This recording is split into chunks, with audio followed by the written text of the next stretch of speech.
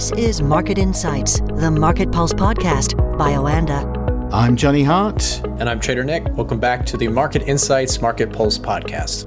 And today we're joined by Oanda's senior market analyst, Ed Moyer in New York. Good afternoon from London. Good afternoon, gentlemen. Federal Reserve Chief Jerome Powell has joined the cream of the global central banking crop today in the beautiful city of Sintra in Portugal. And they have all warned, Powell, Bailey, Lagarde, et al., that inflation and the fight against inflation is not yet done. Very much so. I mean, Powell, he's sticking to the hawkish script. He tried very so hard in the beginning, saying consecutive rate hikes aren't off the table. And I think you're starting to see a market that is becoming convinced that he's not going to deviate from the script. I think when you take a look at all the data, it does support a strong case here that the Fed might need to continue to raise rates. Powell was also optimistic about the market still being able to get a soft landing. And I think there's a lot of question marks. I mean, we still have to see what's going to happen with inflation. I think there's still a lot of risks on the table. Just hearing from today, General Mills, they provided a rather upbeat outlook. You know, they raised their guidance in March for this year. Today, they provided initial outlook for next year, and they're saying prices are going up. They're going to because of inflation. So I mean, we're not getting, I think, a lot of optimism here that inflation is going to come down. But when you take a look at those Fed rate hike expectations, you know, the market's still kind of not convinced. And I think what we're going to see is there's going to be more restriction coming. It seems like there's a very good likelihood they're going to raise rates in July, and we'll need to see, you know, are there continuing, you know, disinflation drivers that remain firmly in place that provide that optimism. The problem is we're starting to see other parts of the economy that are that have bottomed out. I mean, we're getting much more resilience out of not resilience, but we're getting a rebound out of the housing market, and I think this is going to be a very difficult market to navigate because as we take a look at, you know, there are, you know, strong, you know, signs that there's lots of weakness in the economy. You still have a labor market. You know, you still have like 1.7 jobs available per position, and I think this is something we're going to probably see. A lot of people are optimistic here that there's still a lot of good in the economy, and I mean that's probably why the Fed's going to remain fairly, I think, committed to this rate hiking cycle. So more tightening should be coming. And to add in terms of some of the optimism surrounding the economy specific, Ed, yesterday American Airlines had a really big up day. So did a lot of the airline stocks, performed really well. We saw Airbnb also get a little bit of a bid.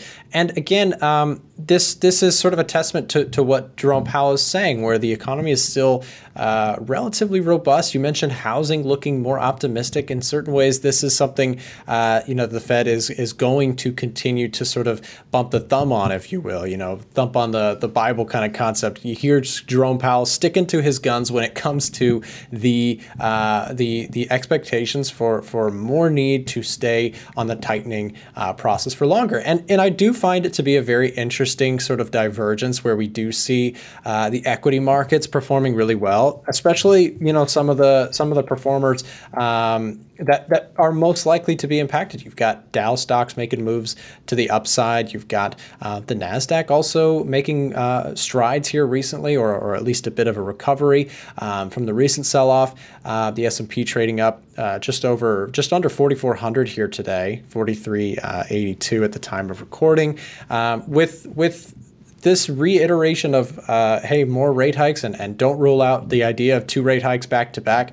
It does sound like hawkish language, and I find it very interesting that the market is kind of just shrugging it off anyways. My personal take is that I am overall, personally, I think that the equities market here in 2023 looks a lot more attractive than it did in 2022, but I do also find it a bit concerning how much Jerome Powell keeps coming back to this concept. The last thing I will say in terms of commentary from you know, the Fed officials or anybody in the central banking world globally, they tend to, if you were in their role, you'd probably do the same. They tend to be a little bit more on the cautious side just in general, with inflation being sort of their mandated thing that they focus on, and jobs market still looking relatively strong. they're going to always sort of have a little bit more caution, I would say, than perhaps the average investor. So let's talk a little bit about AI as well. We have some interesting stuff developing there. NVIDIA has been all the rave recently. Ed, what's the latest on AI? Yesterday evening, we had the Wall Street Journal come out with a piece saying that the Biden administration might have some tougher restrictions for some of these chip makers, and that would really put a dent in NVIDIA's selling to China, which is roughly about 20% of their revenue. But as you kind of pointed out just now, there's still a lot of optimism for the Nasdaq. Today we had BlackRock with the major call. They're going big on AI. They're going overweight, and they're thinking that this could be a mega force. So I think this is a trade that's still early stage. It's still NVIDIA's valuation. It's gotten a little bit out of hand, but I think there's still a lot of upside here. A potential $800 billion market that I think a lot of people are excited about. So restrictions against China, this is, yes, it'll probably, if this does happen, we might get retaliatory measures back and forth, and that will, obviously dampen some of the outlook. But you remember, this is all posturing. U.S. is having talks with China. We'll probably see some type of, I think, positive resolution. And I think right now, when you take a look at where the Biden administration is, they're slowly getting into campaign mode. I know it's early, but I would be surprised if we saw some, crippling, hurdles put in for AI. This is one of the positive themes for the economy, for the outlook. So we'll probably see that. I think the AI trade is not going away, and that's gonna keep supporting the Nasdaq heavily, the S&P 500 too, and but the question is, eventually will valuations, will the troubles with lending that are slowly emerging. People are saying, well, the economy's still strong. We're not seeing it really reflected in the data. Some of the data points are showing that. Today we had the MBA mortgage applications. One of the things that we never talk about is the jumbo rate. And that's the rate that's used for the luxury properties. That one is now at 6.91%. The traditional 30-year average, that's at 6.75. So you're starting to see there is that tightening is going to be felt. That's going to be passed, across various sectors, and it's going to be difficult for this market rally to have legs until the breadth is there. So we'll see what happens. But right now, today markets, they tend to like to ignore Fed Chair Powell. They are fighting the Fed, and we'll see if that can hold up throughout the summer. And Ed, I was speaking to your colleague Kelvin Wong on Monday, and we reflected on the dramatic events in Russia over the weekend and whether or not there'd been an effect on markets. The market reaction was fairly muted. What is happening actually now with the likes of oil and gas at the moment? The events over the weekend were fascinating. I was bombarded by media questions throughout the various stages of what happened in Russia. And I think what you're going to see is, the geopolitical risks, geopolitical, noise typically triggers an initial market reaction, but then, it ultimately goes back to the key fundamental drivers. And for oil, it is all about, the demand outlook. Right now, you're starting to see there are jitters that you're going to have slower demand across Europe as most of those central banks are remaining fairly aggressive with their rate hiking cycles.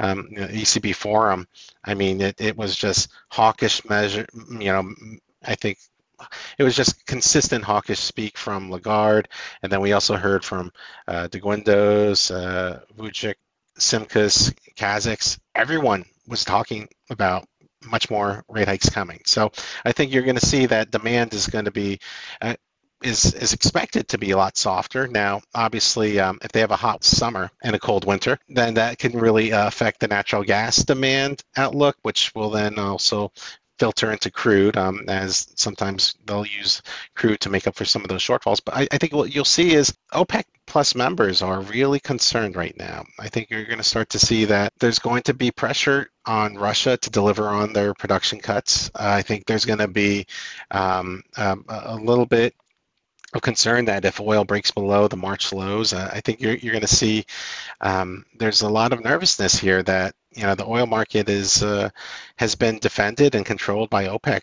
very convincingly, that they're starting to lose their grip here. So when you take a look at U.S. demand, today we're getting a bump. Stockpiles came down a little bit more. The demand is looking a little bit better. I think overall, this is there's still a lot of strength in the U.S. and I think we should expect. I mean, as we saw that move up higher, as Nick pointed out with airlines. Delta's CEO being so optimistic about travel demands going forward. Jet demand in today's EIA report, highest level since 2019. Gasoline demand, the 4-week average, highest since December of 2021. So we're starting to get better signs of the demand outlook, but the global situation is different. And I think until we really get, a strong sign that China has bounced back, it's going to be tough. And what's going to trigger that? Well, I think people are expecting easing from the central bank. And the PBOC, it seems like they might be waiting for that Politburo meeting, which, there's no set time on that. Last year it happened at the end of July, so we might not be getting that rush of stimulus as early as I was anticipating. And if that happens, that's going to keep, I think, crude somewhat grounded. But we are near key lows. I don't think we have the catalyst to break them just yet.